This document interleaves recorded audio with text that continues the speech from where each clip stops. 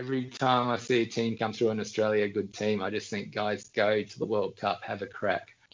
Hello, everyone, and welcome to another episode of Down Under Paintball. This is episode 16, and this week we are sitting down with the legend in Australian paintball, Neil Martin. For those of you that don't know him, Neil's one of the only Aussies I know that's won a World Cup in America. We dive deep into that story today, and Neil basically interviews himself. This is probably one of the easiest interviews I've ever done. We talked about what we wanted to talk about before the show, and Neil just hit it. He basically interviewed himself. It was so easy, and yeah, it's a really interesting story. I really enjoy Neil's outlook on how he views Australian paintball, and I think you guys really should have a lot to take away from this episode because I definitely did. Yeah, it's something that Neil wanted to put the rumors to bed because yeah, even the version of the story I'd heard before this show was completely different to what Neil told. So there's a lot of rumors out there about about Neil and his World Cup win. So thanks once again for joining me, and we're going to jump right into this episode of Down Under Paintball. To be honest, I cringe when people ask me about it. So Okay. I used to love it, no doubt, yeah. But it's 26 years ago. Everyone move on. And people still ask me, and I don't get it. But I just wish more Australian teams had gone and played the World Cup and succeeded. Okay, I need to find paintball again. If that's the kind of commitment you're going to give, then that's the kind of commitment I want. So I'm sticking. You're listening to Down Under Paintball. I mean, everybody on that team was a veteran. Everybody. This is Will McDonald, and you're listening to Down Under Paintball. It does make it a more interesting sport for the masses. They are doing it better than anyone else, to be honest. Yeah, show other women that might be interested in playing that, hey, you can go out there and you can be successful in this sport. I've got the best seat in the house with some of the best paintball in Australia. And you're listening to Down Under Paintball. I don't enter into the politics. I'm not interested. I'm just trying to, grow the sport, get more people playing paintball. Here today, joined by Neil Martin. Welcome to the show, mate. Thanks, Scotty, for having a glass of water. How are you, buddy? Oh, you don't have to lie to me. I know it's probably not water. Fair call. Yeah, how's everything going with this? We're slowly returning to normal life. How's everything going with COVID? Yeah, for me personally, I'm lucky. I work for a company that supported all of its employees. No biggie for me because I've worked from home for the last 4 or 5 years, so I still sit in my home office. A bit different from my wife, my lovely wife. She's a nurse, so a few things have changed there. But no, it's all good, buddy. Yeah, that's it's good that you have a good company that's looking after you. So good. Well, where are you calling in from today? Where's home for you? Yeah, Brisbane, good old Brisbane in Queensland. Nice. Yeah, good part of the world. Good Absolutely. Paintball. Yeah, very good paintball scene. Unfortunately, Top Gun's not around anymore. That's a bit of a sad note, but Brisbane's a great place to live. Yeah, I never made it to Top Gun. I almost. It was one day after Sanford, after a Super Sevens. We were going to head to Top Gun just to check it out, but we never made it there, and then it's all gone now. So that was my chance. It is. Very sad, but that field probably started 89, I think. I didn't go out there until 90, 91, but yeah, that was Andrew Murphy and Colin Horn started that field many years ago, and that sort of was the origins of the Regulators, which was a team I joined eventually. But really good times back then. Yeah, well, why don't we stick on that? Why don't you let us know how it all started for you and how you got into the game? All right. Well, let's go back 31 years or something, Scott. All right. Let's see. No, I had a schoolmate, Joshua Milnes, and he was playing skirmish down the Gold Coast every couple of weekends at Skirmish Australia. I think it's called Skirmish Gold Coast now at Mudgeeraba. And he kept saying, "Come on, Neil, let's go play." And I said, "No, I'm not going to play that." And he just kept asking me, wore me down. And mid '89, I went down there for my first game. And and so there we were, putting on the camo overalls, putting on UVEX safety glasses, and familiarising myself with a KP2, which was a pump action side-loaded paintball marker. And off you went, and we got basic rules, and you went out there in 2 teams, and if you got hit, you put your gun up, you yelled hit, and you took 10 steps back, and then you're back into it. And because the KP2s, they were limited on air. If you ran out of air, you just took your gun up, you go up the top, you get aired up again, and if you need more paint, you buy another 10-round tube, and off you go, back on the field. But yeah, good times, and I was hooked straight away. I played every weekend down the Gold Coast for about 6 months from there, and I've got to give kudos to a few people that really got paintball going in Australia. Victor Coote, he had the War Museum. He's the one that first brought paintball into the Gold Coast there, and also Tim McCarthy. Some of you might know Tim McCarthy. I'm sure a lot of you do. And he actually, I think he worked at Woolies, and he got into paintball as well. And he went to Vic with a business plan, I believe. Hopefully I'm not misquoting or giving misinformation here, but Tim was passionate, and he started he got the shop really rocking and rolling down there. And he was bringing in paintball gear from the States. Tim was writing for one of the American magazines. That was very amusing. Everyone had a bit of a laugh. It was called Captain Duckbill, and something the Adventures Down Under or something. And there are a few recurring characters in that, and loosely based on truth. But there was Yank Down Under, who was Alex McLean, someone that lived in America and came to Australia. There was Taipan, Joe Cantor, and he hated that name, but it's good storytelling, and don't get me wrong, people in Australia that got a mention in that. I got mentioned once. It was Neil and I crept forward. That was my one mention in many magazines, but that was a bit of a thrill, but also bit funny, but I played down the Gold Coast every weekend for 6 months. Just absolutely loved it. Bought my first paintball marker, which was a Rapide Splat Master, something like that. It was actually held 40 paintballs, and it had a rotation feed, so there were 10 balls in each tube, and you just rotated around. It was a semi-automatic, but you needed to be the Incredible Hulk to pull the trigger. And it wasn't for me, so I actually traded that in and bought a KP2, which was the old Benjamin Sheridan. And I think Mick talked about the KP1, which was the bolt action. The KP2 was the pump action version, but you still had to tilt the marker back and load the ball in, and you still didn't get too many shots, but it shot straight, it shot well, and it was a fine piece of machinery. And then my mate Josh, he said, "Hey, I found this field up at Callumvale in Brisbane. It's called Ground Zero." I went out there. It's more bush. It's a bit of fun. You want to get out there? I said, "Yeah, let's do that." So I went out there, and there's a gentleman called Ian Vanderstraat that ran that field.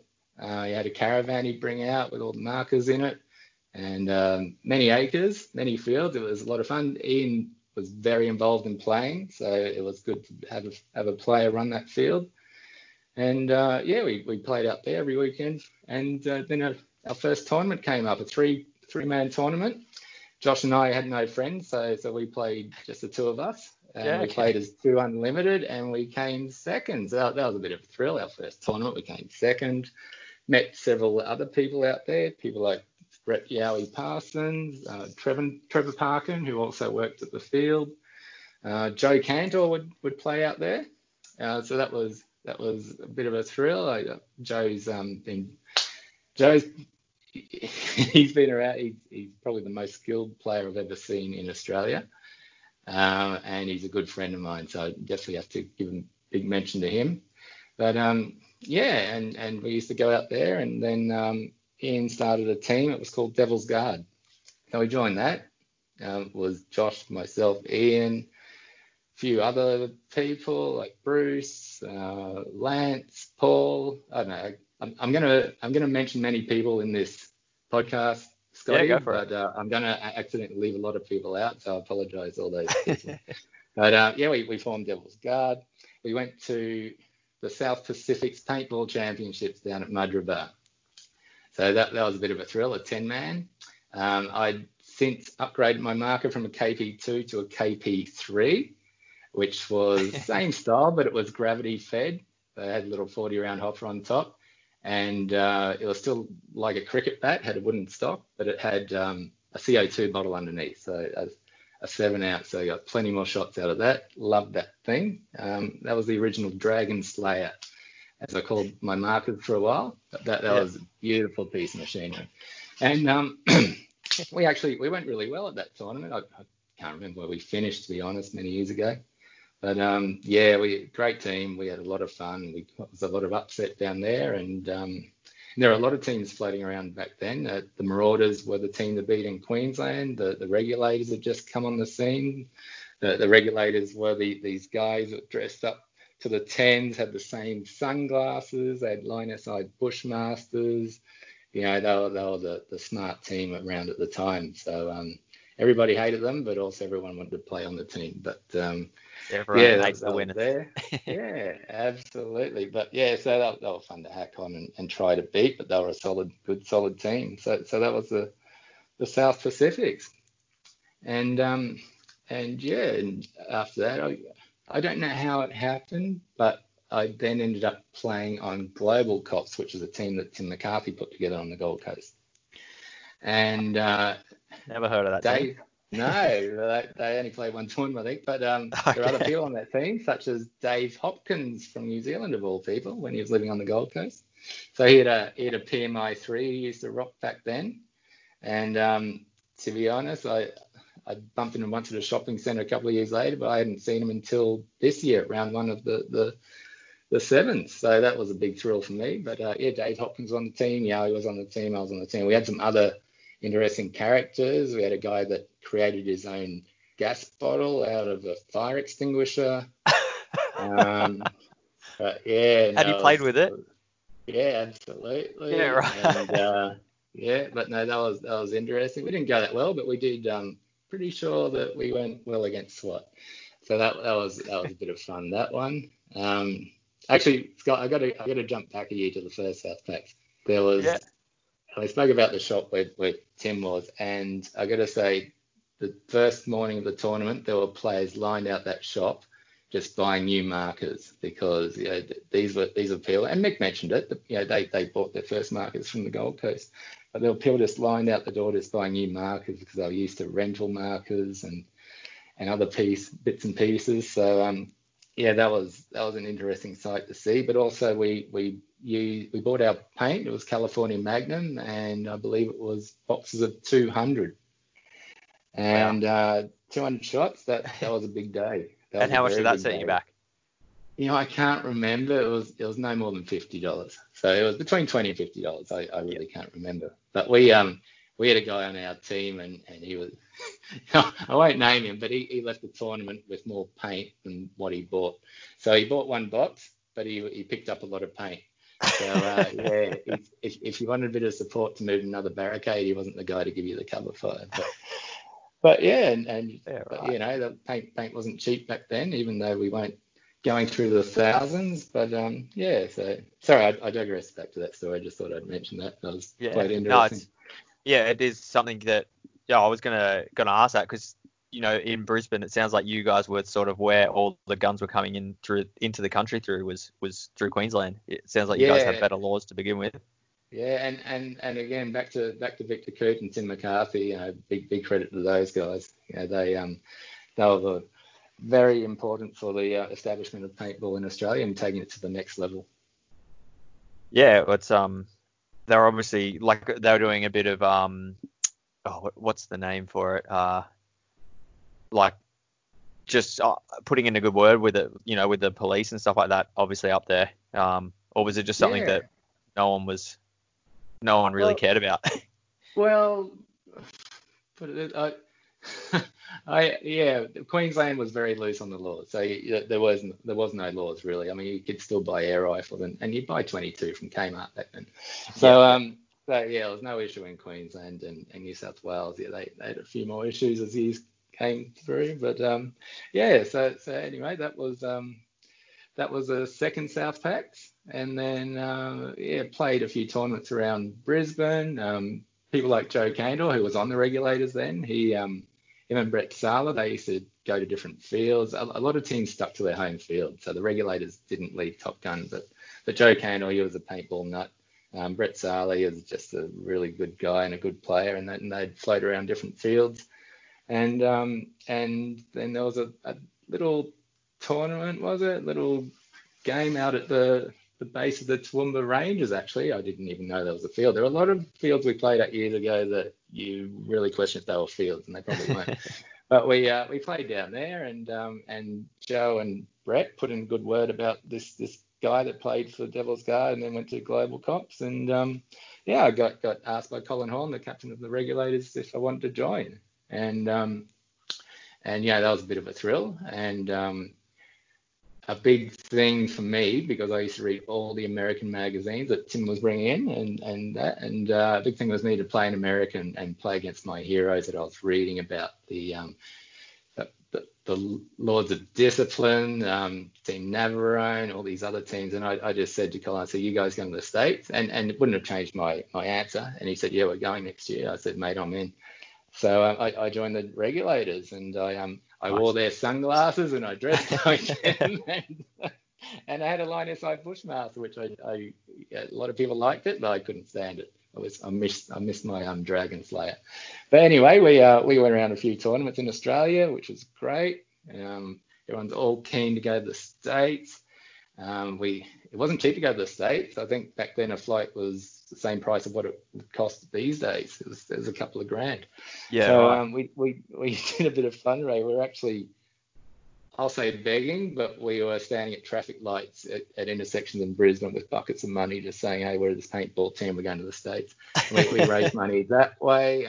Colin Horn, he was quite a good, smart little businessman. He spoke to one of the local movie theaters, and Lethal Weapon 3 was coming out. And he said, okay, we'll book that out and we'll sell the tickets. And we did that. We each had to sell a lot of tickets. We did that, and that put more money in the kit, and we got to see Lethal Weapon 3 on the day of release. So cool. That was pretty cool. But yeah, there we were. We played a South Packs, and as the regs, we played a tourney down in Sydney. This is while I was on the team, and then we're going to the States. So this is exciting times. So yeah, so we go to the States in '92. This was. Yep. We go to the States. We land in LA, and first of all, one of our guys got pulled up at customs for having a knife in his hand baggage. So that wasn't a good start.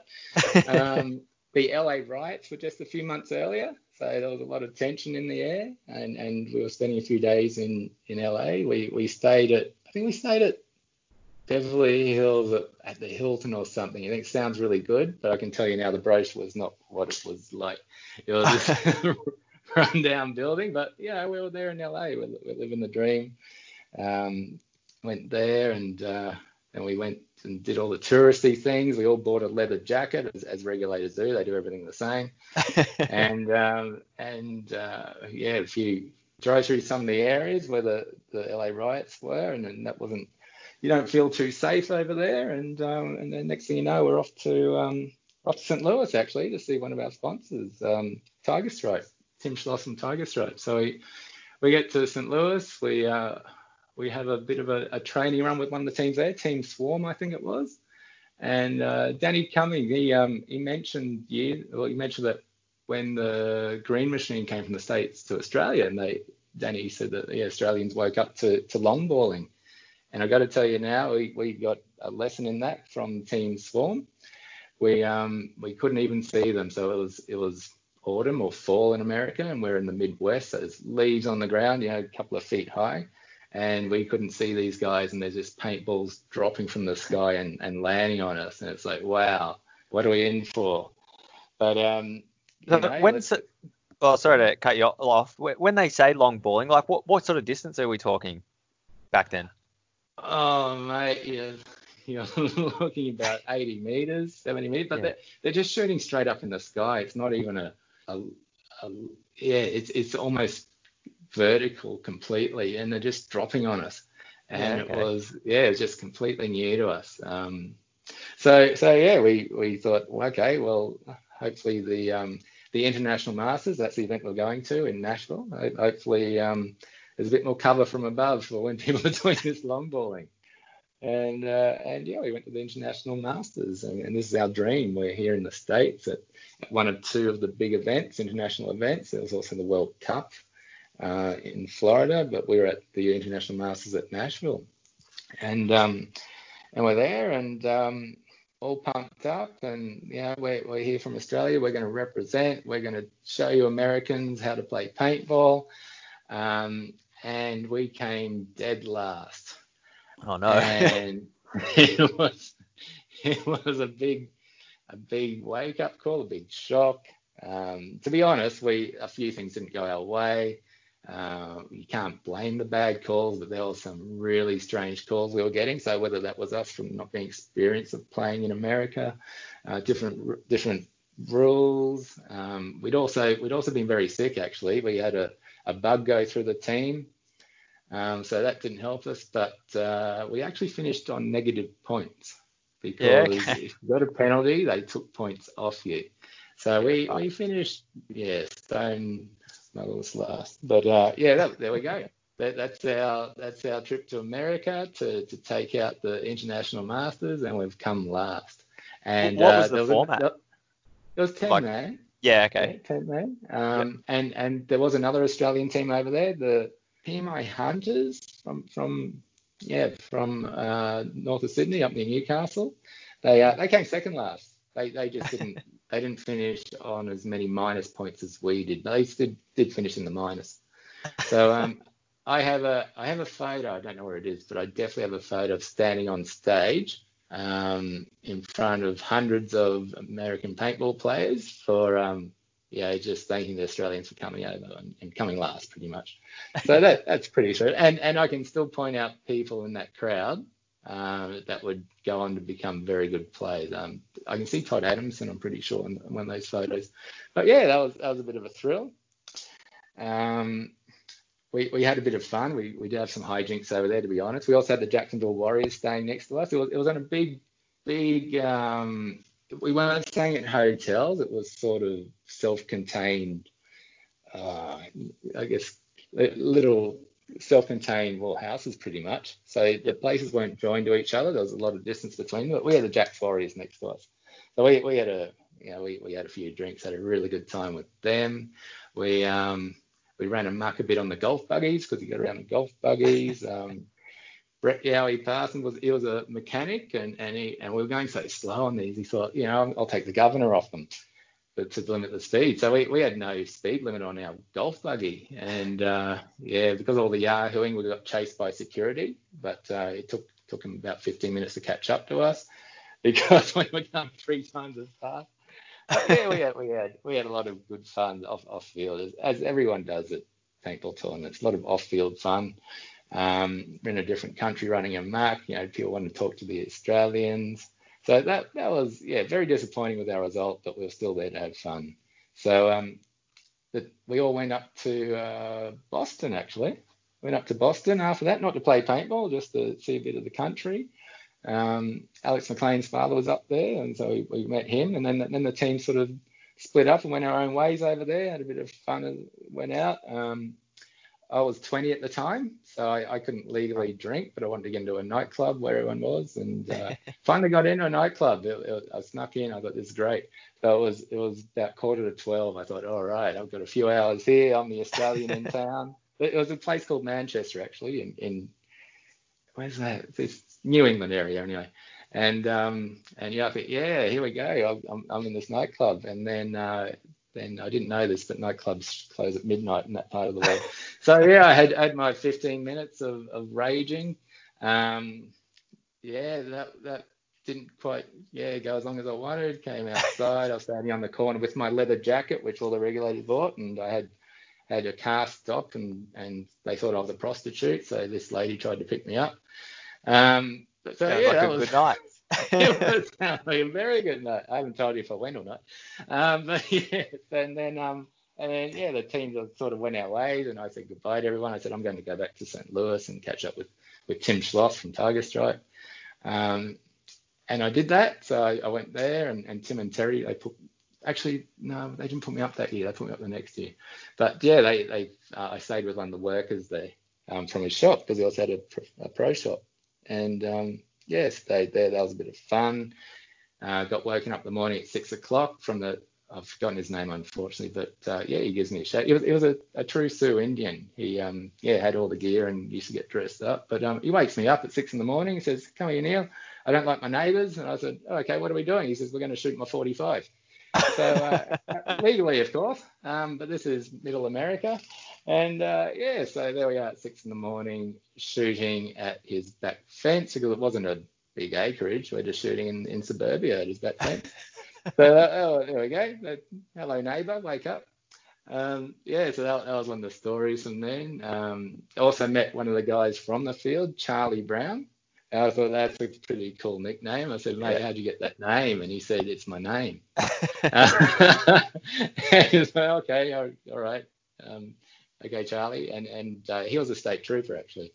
And he's he at his place, and he's got because they get to take the cars home. He opens up the boot, pulls out a sniper rifle, and he says, "Here, point that up at that letterbox up the road." So it's like, all right. So just pointing the state trooper giving a random Australian a sniper rifle to point up the road. And I go, "Whose letterbox is that?" He goes, "Oh, it's a local drug dealer. He lives in the same street." So yeah, little stories like that. So traveling the world, a bit of fun, but interesting story.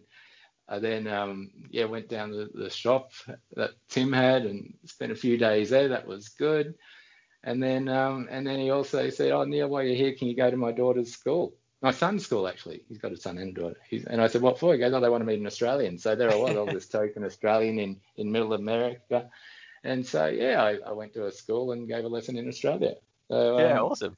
Yeah, and then it's like, okay, I think we better go. So went back to LA, stayed at Venice Beach, did a touristy thing again, had a backpackers. And I thought, all right, I'm going to walk around this area. And I went for a walk, went down to the local basketball court, and across the road, who do I see? Andrew Murphy from the Regulators.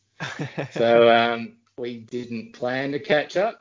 We didn't know each other was there, but we bumped into each other in LA after last seeing each other in Boston. So yeah, things that happen. Yeah, it's a big country. Yeah. It's hard to manage. Just randomly meeting someone the other side. Yeah. No, absolutely. So it was good to catch up with him again. But anyway, back to Australia with our tails between our legs. We all got back separately at different times. And then it's like the team gets together for a training, and I said, "Okay, guys, are we going back to the States?" And everyone said no, and for many reasons. To be honest, some were disillusioned, some didn't want to play paintball anymore, some didn't have the money.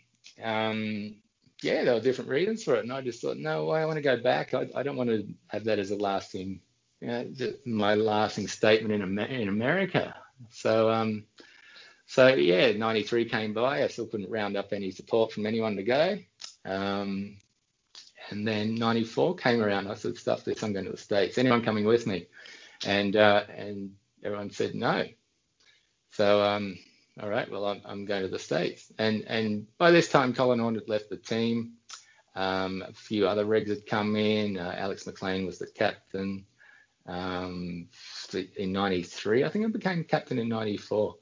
Of the Regulators, which is a big thrill for me. And it's like, okay, I'm going to the World Cup. I didn't go to the World Cup. I'm going to go to the World Cup, and I'm going to go to the International Masters again. So I've got no plan at all. I ring up Jerry Braun, the guy that ran the World Cup. Really nice guy, ex-lawyer actually, but he's had a lot to do with the growth of international paintball. I don't know if he still does, but he had a field. He had a magazine, which is really exciting. And just get on the phone and I say, "Hey, Jerry, it's Neil Martin from Australia. You don't know me?" He says, "Yeah." I said, "Well, I'm coming to the States. I want to play World Cup. Are there any teams?" He goes, "Oh, just come up and we'll come to the captain's meeting. We'll see what we can do." And so this is obviously in '94, no one's really emailing. I think emails have just started. No one's got their phones and iPads and Facebook and all this. So I'm just going, okay, I'm going to go to the States. No plan at all. So found my way to Florida. So there I am in Florida with a rental car. I did have accommodation at Kissimmee, which was where the World Cup is held. And all right, I'm going to go to this captain's meeting. So I rock up to the captain's meeting. There's hundreds of people there. This is a big tournament. Yeah, there's 150, 200 teams. It's big, and there's many buildings booked out for accommodation. Old Town is a big place that for accommodation it's great, but yeah, it's just a lot of people even at the captain's meeting, and they're talking away, going blah blah blah blah, and I'm seeing some of the famous people that I've always idolized. There's Bob Long's there. You've got Bill Gardner, just all the captains of the top teams, and I'm standing next to this big guy. I have no idea who he is. I said, okay, mate, I'm Neil from Australia. He goes, yeah, hi. And I said, who are you with? He said, I'm with Eclipse. I was like, okay, sorry, I've never heard of you. He said, well, I haven't heard of you either. I was like, oh, cool. We're on the same page here. And then Jerry and the organizer talking about, I didn't know what they were talking about. I turned to this guy, I said, mate, what are they talking about? He said, oh, the air systems. I said, what do you mean the air systems? And he said, well, is it nitrogen or compressed air? I said, what the hell are you talking about? So this is the year that compressed air came in. And I'm thinking, wow, I've got to find out more about this. And anyway, I still didn't understand what they were talking about, but yeah, I'll find something out. And then I'm looking around the room, and I said, Jerry, hey, mate, I'm looking for a team room. He goes, oh, yeah, this is Neil from Australia. We've got another person. We've got Jimmy Frencham here he's Scottish. From Midlands, and he's looking for a team. So you two hook up. I was like, oh, cool. Yeah. Okay, we need some more people. So we couldn't really find. And Jimmy goes, I think I can find some people. And it's like, oh, cool. All right. So what are we doing? He goes, and first game was 7 a.m. in the morning, and it's dark then or something. It's really dark that time of year. I think it was meet at 7, first game day. Anyway, it's like, okay, I'll see you tomorrow. Not thinking too much into it. So I go back to my room. I've got no paintball equipment. I've got my goggles, and which were 3 years old, and some Tiger Stripes from Tim Schloss. And so anyway, I go to the field the next day. There's hundreds of people walking around in the dark. And I'm just thinking, how the hell am I going to find this Jimmy Frencham? And somehow I found him.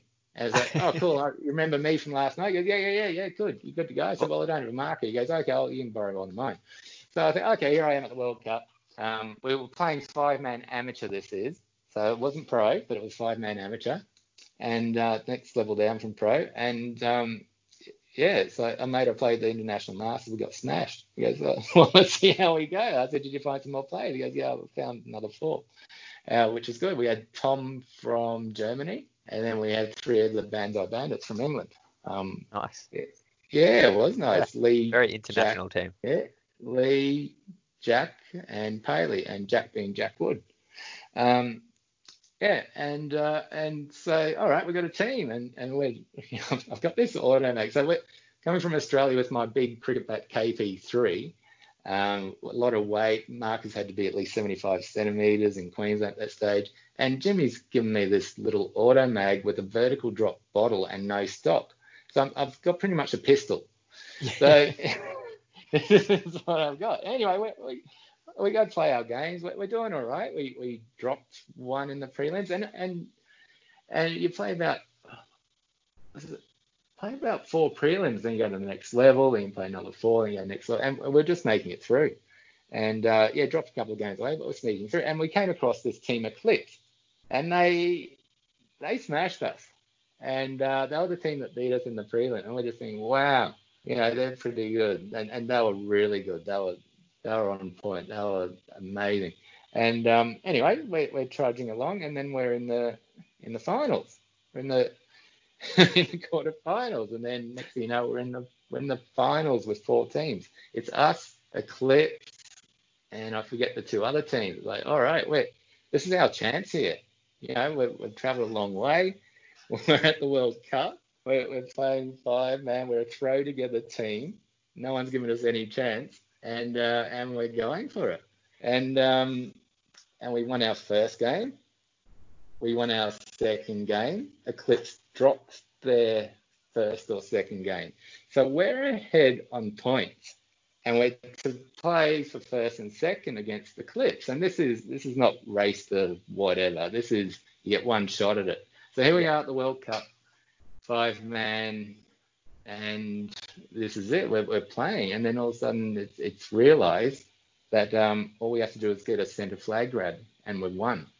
We don't need to win the game. And just looking at the points, and it's like, all right, so we'll send a couple of people down the middle. The rest of us will run around the sides, trying to attract attention, but still run down there, and we'll give it a crack. And there it was, game on. We go for a run. Jack Wood got the flag. Soon after that, he got shot. Pretty much everyone's getting shot. I was the last on the field, but I got cleaned up. And so I walk off the field, and our guys, we were called the firm, and we're just ecstatic. I get off the field, and it's like, how good is this? We're jumping up and down, and Team Eclipse, they're thinking they've won because they didn't think about the points. They go, why are you guys so happy? It's like, we won. We've won the World Cup, 5-man amateur, and we're a throw-together team. And you should have seen that the poor guys, they're such a good team, and their faces just dropped. And but no, we're ecstatic. And to be honest, word got out, and it was a dream story of that whole tournament. We went on. Jimmy and I played 10-man as the firm, and we got some other people in. And the Banzai Bandits went back to their team, and they played 10-man. But no, we were the feel-good story of the tournament, and it's just amazing. And I got on the phone to Andrew Murphy at Top Gun, rang him up and said, mate, I've just won the 5-man amateur World Cup. He's going, no, you did. I said, I did, mate. And yeah, there's no internet then, so word you get was not instantly there, but no, it did. And it's just, how good is this? And I'm at the World Cup. We've got a trophy. I've got a medal, and now I'm playing 10-man, and it was just unreal. And it just wiped away that defeat from 2 years ago from my memory. That's not what I'm known for now. I'm known as a 5-man World Cup winner, and it's just amazing. And not only that, it wasn't just that. I hung around, because that was on a Tuesday, that was on a Wednesday, I think, and the World Cup goes for days. And you just got days at this massive trade show, and I'm just meeting people. I met Adam and Bill Gardner from Smart Parts. I actually met them in a dead pit during one of the 10-man games, because you're there with these other things. Because you rotate, you play the pros and the amateurs. Oh, yeah, okay. And so here I am with these people I've been reading about and their photos, and I'm chatting to them about Australia in the dead box because we shot them. And it's just fantastic. And you go through the trade fair. I met Howie from Air America. I met Marty Trites from Scott Goggles. He saw my goggles, because we had Scott's goggles, the regulators, and he saw mine, and they were 2 years worth of scratches in them. He goes, what are you doing? He just took them off and gave me a new set. It's just, nice. It's amazing. Yeah, so I bought an Air America air system, and I actually brought that back for Andrew Murphy. That was the first air system in Australia. Got him an Evolution marker from Smart Parts, an autococker. So that was the first one in the country. I'm just living the dream. I'm talking to people about Australia. It's just amazing. And yeah, honestly, it's just a dream come true. The stars aligned. Yeah, it doesn't get any better than that. Yeah, no, it's definitely something that, not many people can say that they've ever done with a throw together team. It's it's crazy. And I went back several times to the World Cup, and it was still spoken about, and referees still remembered it and still spoke about it. So yeah, it's a story that's been good to tell. It's a bit old now. It's 26 years old. But the one thing that disappointed me, I was just thinking, how good would this have been if I was here with my team from Australia? And I've always, every time I see a team come through in Australia, a good team, I just think, guys, go to the World Cup, have a crack. And it's just pained me to not watch Australian teams do that. I know STK, I think they did a series was it in Europe? Yeah, they did. I I think it was like Division 1, in the whatever it is. Mate, good on them. Yeah. How good is that? No, it was That's awesome. fantastic. Expendables did the same, didn't they?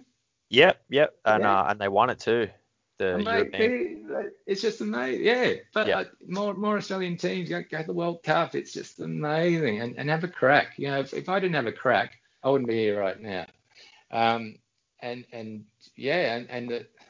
It's I wouldn't just say it's just the environment, the people you meet. I then I mean, at least there's so many stories from there from the people I've met. And coming back to Australia, it was just fantastic. I won a World Cup. And how good's this? We can do this. And I hope it inspired a lot of people because the next few years, some Australian teams did go to the World Cup. I went back another 4 or 5. I've lost counts, mate. I've played 4 or 5 World Cups. But yeah. And not only that, from the World Cup, I then went to the International Masters. No success, but I was again on a throw together team. I was actually with people from the industry. There was someone that had a barrel company. I was with Tim Sloss and Tiger Stripe. One of the Ironmen was on the team. Yeah, I got to play with one of the Ironmen, heroes of mine. And people I've been reading about. There's one on my team. I'm at the International Masters, just living it up, having a great time. What can I say?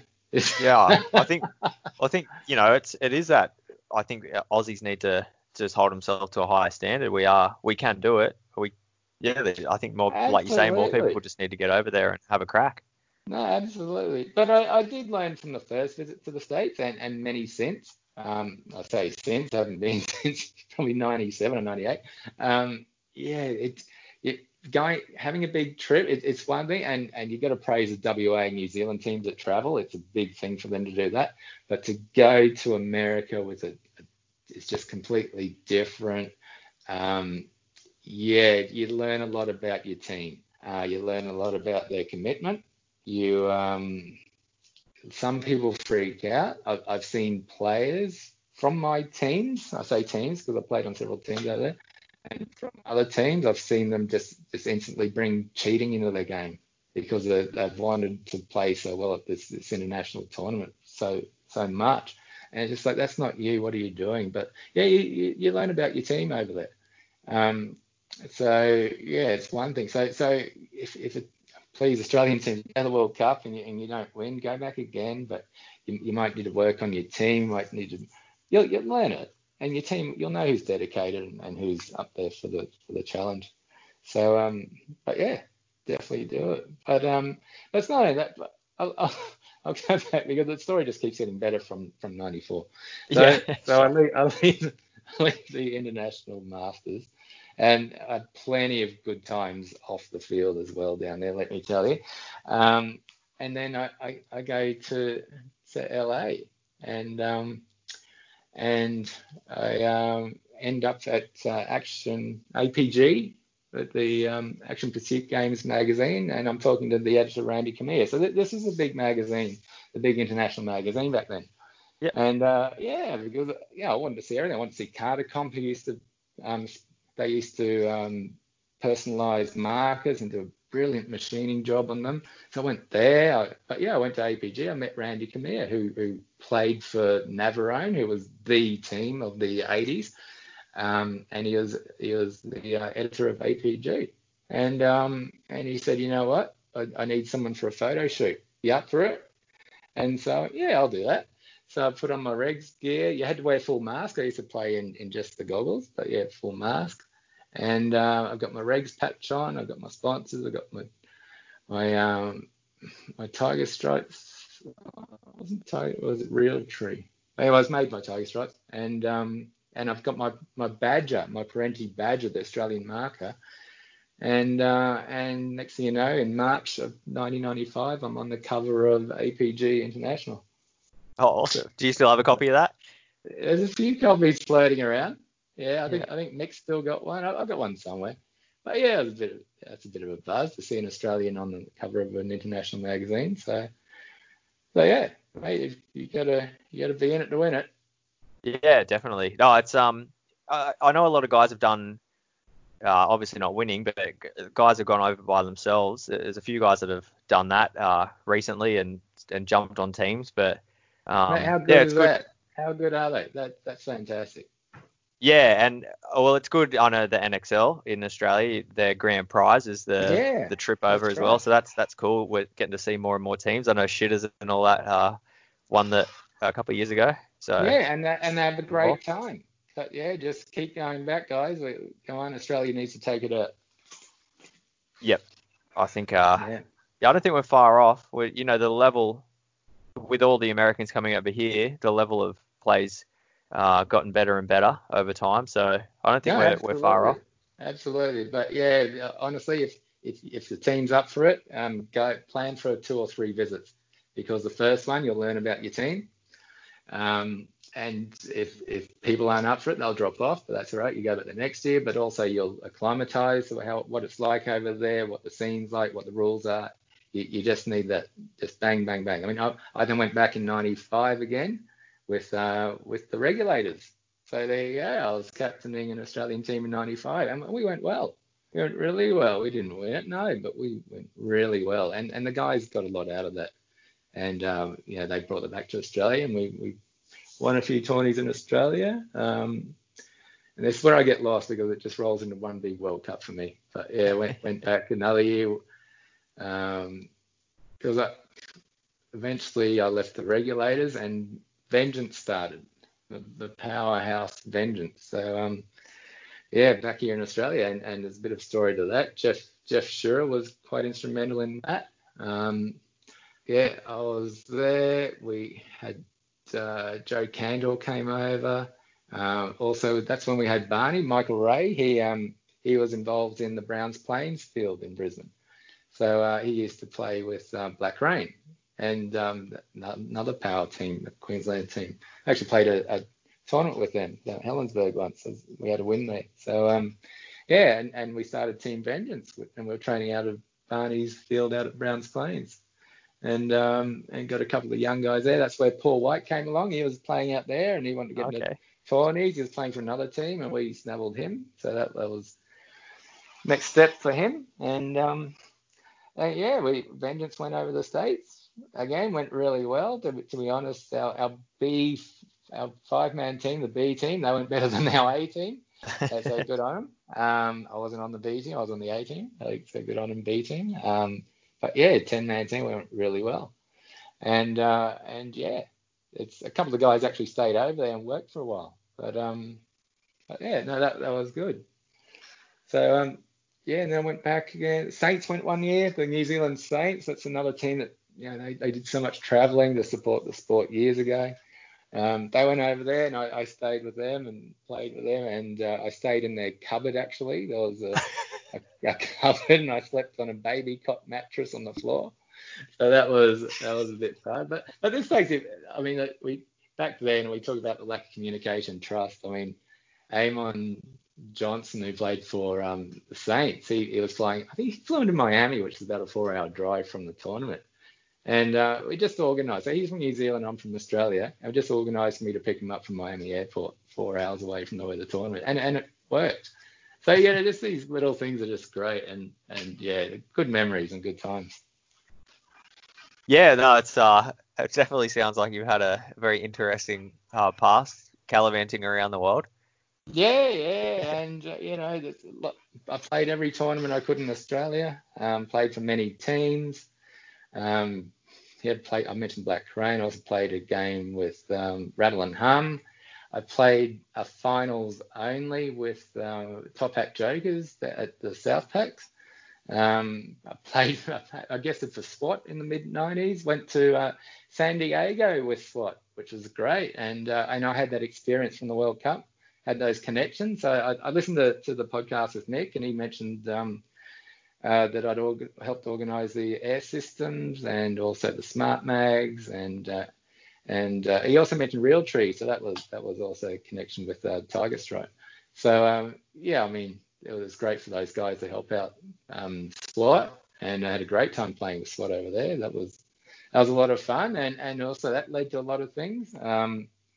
I know that the guy. I think the guys went to do a tour of the JT factory, but I had Marty, my mate Marty tried. I say my mate. I met him a couple of times. He found out where I was, rings me up, and he says, "Hey, you're in town then. Do you want to come to Mexico?" And I mean, yeah, what are we doing down there? He said, "Oh, Aftershock's going to come down there because Scott sponsored Aftershock." And so here's a powerhouse team of the 90s. This is they won the 94-95 World Cup, I think. And I'm thinking, yeah, come and get me. So Marty tried to. A lot of people don't know this, but he was also a world motocross champion. And he picks me up in a Cadillac. So here I am with a former world motocross champion driving me in a Cadillac.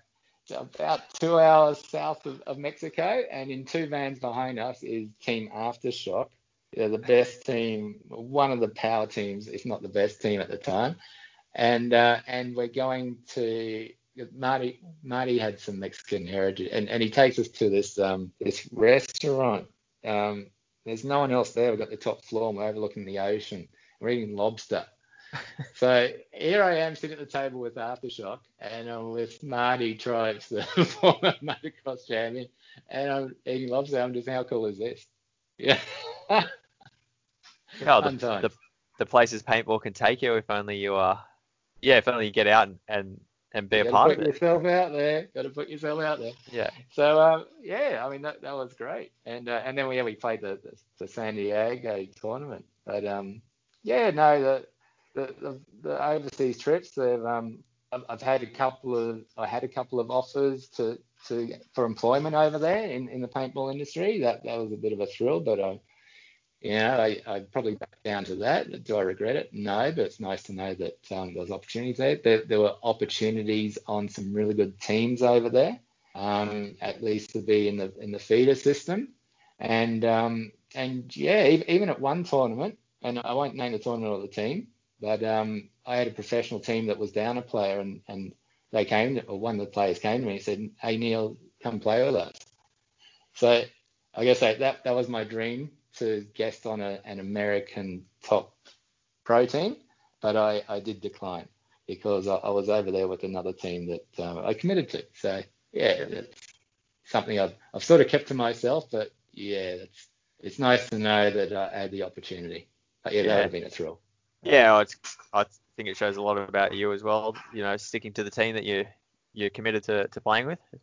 Yeah, no, that was very important. And the team I was there with, I probably encouraged them to go.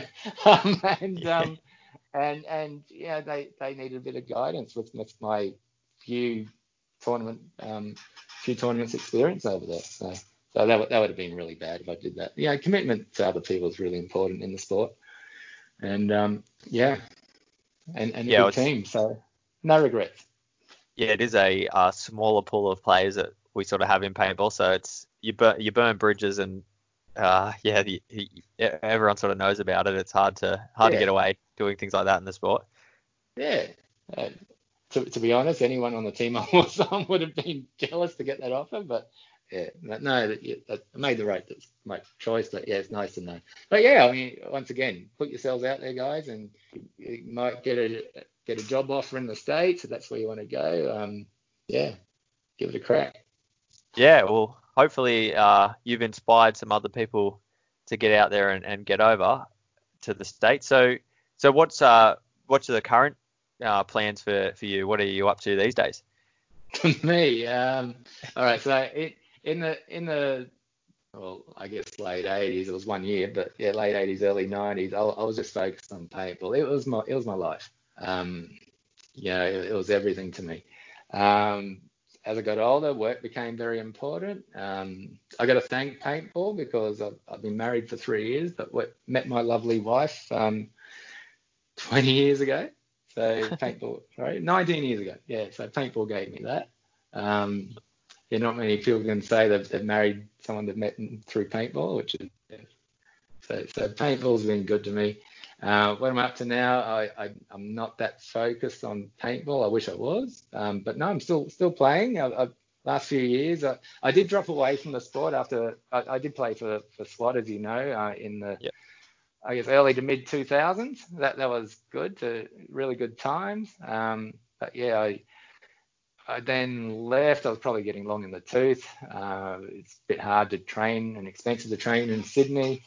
But no, I played on other teams, Team No Train and so forth. But yeah, when sideline coaching came in, that I didn't agree with that at all, and I thought it took the sport backwards. I think it numbed creativity, yeah, I was a bit disappointed in me. I thought, well, yeah, why should I be going to these tournaments, just putting in a big effort, making a great move, just to have someone point me out where I've gone on the field? And I'm not the most skilled player in the world by a long shot, but yeah, I probably been a bit better in the head for the where to go and when to go. That's probably been one of my assets over the years. And but yeah, that just took that away. So yeah, I just stepped back a bit, and Team No Train faded away, TNT. But no, I played a few other tourneys in Brisbane since, but not many, no more than 2 a year. And yeah, I've Mungers. So Yeah. we've been playing with Mungers in Brisbane locally last couple of years. And at our Christmas get together, I said, I want to play a Super Sevens next year. And then next thing you know, we've been accepted for the full series, which is more than what I was. I just wanted to play one, to be honest. But no, it's great. Okay, let's play the series. But it was pretty soon for us. We had a couple of new players that hadn't played sevens before, and sevens is a different level in Australia, no doubt about it. If it wasn't for the sevens over the years, paintball in Australia would not be at that skill level that the players are at now. The tournaments, there'd still be tournaments around, but be tranched around the country, and there wouldn't be that collective, and you wouldn't have all the Americans coming over. So big credit to Mick, John. John's been a great supporter of Mick there. You got to say Liz Wybury putting up with Mick's passion for paintball, and Bill Stark, he helped out there at some stage. So, and I'll come back to the Mungers later on, but Mick deserves a lot of credit for Australian paintball, without a doubt. And yeah, so I don't think the guys out there, guys and girls who play these days, can't thank him enough. They should, because I can tell you now, I saw the things he was doing years ago. Supporting the series that went around the country, like Perry Park in Brisbane, which is probably the best tournament the country's ever seen, playing at the stadium, the soccer stadium where the Brisbane soccer team was based. Put that together, the Adelaide tournament, and just things like that. If it wasn't for his passion and other people following, paintball wouldn't be where it is today. Yeah, I know that about Mike. It was only just recently I saw him just we're at like a bushball day or something like that, and he was just shooting a gun and just giggling away and you could just tell that he still has that. He just loves paintball, Mike. That's deep down, that's all it is. No, absolutely. And him, and not just him, other people over the years have been just great supporters of me and so accommodating. If there's a mechanical tournament in Sydney, even if it's not there, if I'm in Sydney and he knows I'm down there, he offers me to stay at his place. And I do stay at his place for the mechanical tournaments. And, there's been so many other people over the years, people in America that put me up. Randy Camille, the editor of APG, he put me up in his house that he wasn't even living in yet. He just renovated it, and I'm there on my own. And these people are doing things for me, and I can't thank them enough. If it wasn't for them, it's just taking my experience to the next level, and it's just amazing. But again, full credit to me and other people, other field owners around the country. I spoke about Top Gun and Skirmish down the Gold Coast, but also Sanford's had some great tourneys. Stephen Terry when they had Yarramundi, that was a great thing. The Cargus brothers out Heartbreak Ridge. I've played in WA. I've played in South Australia, played in Victoria, I've played all over the country, and all these field owners, they all contribute, and they've all been a big part of how Australia is. So, good on them. Yeah, no, definitely. I've probably said it every show, but yeah, it's massive. Anyone that puts it out there and owns a field, it's yeah. In this country, we can't play without paintball fields. So Mate, that's honestly, who do it? All the laws and that, it's such an effort. And I remember I wasn't there when Andrew and Colin started Top Gun, but yeah, Andrew sold his car to pay for it, and I know what the third partner, sorry, I've forgotten his name, but he had a VW and they were doing burnouts in this thick bush just to clear the land. And, the things people have done over the years, it's just and even at Browns Plainsfield, I got to tell you a story. Alan Mills, who played for Force 10 years ago and he captained it, I was at his house, and it would have been in '93 or something. And we're out the back of his house in a shed, and he's saying, I really want to own a paintball field. I just can't find the location. And I feel so sorry for the guy because in the next year or two, there was a field on that property, and it wasn't him. It was a different owner. So I feel so sorry for him. But hey, yeah, there's some funny stories in the sport. Oh yeah, there's but it is like you say with the things that have happened in the past, and it's sort of why I want to have the show. Like paintball's pretty easy now to get into in the country, and there is big tournaments all around, and the guns are simple. It's easier to buy everything. It just the amount of effort that used to go into what you guys would have had to do just to turn up and have a game against somebody else. It's and we don't know how easy it is. There was no big. The War Museum had pretty good shop for equipment, but still. And Danny Cumming mentioned it in his podcast that how you tricked up your mark, you polished your barrel, and you did. You get your brass barrel honed, but you also work on your trigger. I remember the old Sheridan KP2s. They did what they called posi feed. And Mick spoke about how you tilt the marker back and the KP1s and the ball rolls in. Yeah. Well, the posi feed was a spring, so it reduced the number of balls you could hold, but it positively fed the ball into the marker. But automag, autocockers, you'd work on the triggers, you'd grind this down, you'd file that, you'd do all these little tricks, and there's been. We talked about the fire extinguisher. Bottle or whatever it was. That was interesting. All interesting. But no, mate, I've had a great time with Australian paintball. I've played with many teams, formed a lot of teams. I've had my own little team jerks of attention pop up every now and then. I saw a photo not long ago, and it was Tolson, my good friend Tolson, myself. We had James Grundy, we had Gibb from Canada, we had Yowie in that, and Dutchy, Paul Birch, and that just makes me laugh. We had such a good time playing down at down at Mixfield, and just good times.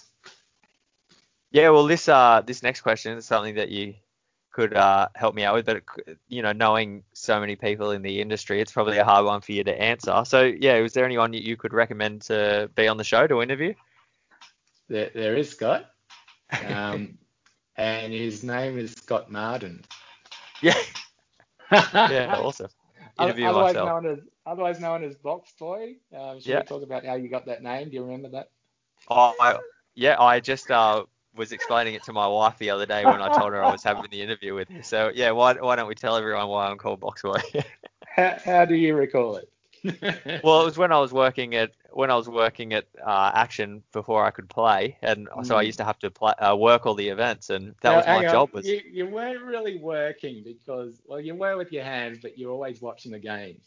I remember watching. You're always just fascinated with the sport. But no, you go on. You're right. Yeah, and that was my job, was breaking down the boxes that the tournament players would leave in the bins. Yeah. And I was good at it. Except you got challenged one day and beat him. Yeah, I know. Shitters. Yeah, we had a box off. he smashed you, and I was involved as well, but I sort of illegally took you out from the race. Yeah. Sorry about that. I hope it doesn't still hurt. Anyway, but no, hey Scott, you'd be a great person to interview. You've done a lot for the sport. You've been a great player, and you've been around and seen it all, and what you see from up in the commentary box for the live streaming, I think you'd be great. But look, if you're going to be gutless and not do it, I can definitely recommend And to be honest, I don't know many people of these days. As I said, I'm just getting back into it with Mungers really for the sevens. So we've got a lot of work there to do. Some of the old hands like Shitters, myself and Pete Martin, we need to be a bit better. We need to get the new guys up. We need to be working the same. But we know what we need to work on. We have a bit more prep for the next round, whenever that is. But Alex Orr would be one that comes to hand. He's for the podcast. You know, he came in a slot when I was leaving, and he's accomplished so much and seen a lot. He'd be great. Someone that goes back a fair bit, but also doesn't play the tournaments. He plays mechanical. It doesn't play the sevens anymore, but he's definitely got a key eye on it. That's Russell Kiefer. He'd be good. And if you want someone in with a lot of passion, that would be Rookie. I think you get some really good stories on Rookie, but you need more than 1 hour for your podcast. And a good friend of mine would also be John Hodges. He'd be a great person to get on the podcast. Yeah. I played my first event with Hodjo, so. Did you? Yep. I learned a lot from him. Legend. But yeah, I mean, I played New Zealand with Firestorm, and Hodges was there, and the guys are the legend. But yeah, I've played with a lot of people, all legends. I've got the guys over in WA, Adam McPherson, who played on SWAT with me. You know, I love him and his family, and Kimf over there, and you got to be Sammy and all that over WA. And I mean, I could mention heaps of people, but as I said at the start, I hope I don't miss anyone out, because I mean, all the Firestorm boys, they were fun and great to hang out with. I mentioned the Top Hat Jokers before. They were great. All of the New Zealand Saints, I don't know but whatever team I was on, we always got on really well with the Saints. Mate, there's a lot of people out there that would be great for a podcast. Yeah, no, we're slowly, as the episodes roll on, we're slowly uncovering more and more. And it's only doing it once a week. I'll eventually get through everyone, and we'll find all these stories out. So it's all good. If you miss someone, it's fine. Yeah, but again, mate, I'd be quite happy to interview you for your podcast. Yeah, no worries. Well, maybe we can tee that up sometime. Let's tee it up, buddy. All right. Yeah. Well, while I've got you here before you go, I was thinking about this as the weeks were rolling on, coming up to this episode, that, I just wanted to say a massive thanks to you, because you were someone that you were a massive, help getting me on SWAT. And I remember you were the first person that sort of pulled me aside and said that, you saw a bit of promise in me, and that in the early days, it gave me a lot of confidence, and it helped me, someone such as yourself saying that, so they saw me playing well, and it was a good thing. So thank you very much for everything you've done for me. Mate, you earned that. You got yourself that level to be noticed. And I remember we played a tourney over in Perth. Remember that? That was. I don't remember much of it, but it was fun. It was for Indecent Assault. Yeah, that's right. Or Perth Assault, sorry. Yeah. They were, mate, you've achieved what you have in paintball because of what you've done, and if I had a part in, I don't know, speeding something up, I don't know, but hey, I need you to help me in the future now that I'm playing sevens again. I need help with my balance and my reflexes and my speed. So I might come and get some tips off you. Yeah, for sure. Yeah. I'm a bit out of touch, but hey, I need to work on that. No, awesome. Well, thanks a lot, Neil, and thanks so much for giving up your time. And hopefully with COVID lifting slowly, we will see the Super 7 starting again and see the Mungers back out there. That'd be great. I'm looking forward to it. I really am. And watch out, everyone, for the Mungers. All your pro teams were coming for you. Yeah. Oh, it's good to see. All right. Thanks, Neil. Scotty. Good on you, mate. I'll speak to you soon. All right. Bye. That is a wrap on another episode of Down Under Paintball. Thank you, Neil, for sitting down and spending the time with us and telling his story about the amazing World Cup win. I said it at the top of the show, but I think Neil just has the best outlook on Aussie paintball. You think to Neil being this 20-year-old kid and just putting everything on the line, every minute he has devoted to paintball, and spending all that cash flying over to America, even when the rest of his team didn't want to go. I think it's just such a cool thing, a cool outlook to do. And, things have gotten cheaper. The world's a smaller place now, and I just think that there's so many Aussies in similar situations. The people that are really at the top of the game at the moment just have that drive. They're the guys that want to get out there. They're the guys that just think and breathe, and all they want to do is play paintball. And I think that there's so many people out there that could probably take something away from this episode. So I think this is one that if you heard it and you had a bit of inspiration, it might be something to share around to one of your teammates or one of your buddies. Let them know that this guy was doing this in the 90s. There's nothing stopping the next wave of Aussies to start traveling over to America and really pushing. I think it's just such a strong message that Neil sends out, and hopefully this episode has inspired you and get someone out there. I know Neil as well. Yeah, he wanted to put all the rumors to bed, and he sort of said he was sick of telling the story. 27 years ago that he did it, and he's just he's had enough questions. So the same, if anyone ever asks you about Neil, maybe you can just send them this way on the episode of the podcast. So thank you once again everyone for dropping in. We're going to see some changes happening with the podcast, some different ideas flowing still, and I hope you guys still enjoy, still tune in, and if you have any feedback, don't forget to share it with me. Just hit me up on Facebook, just search out the show or Scott Martin, and that's it for another show. See you next week.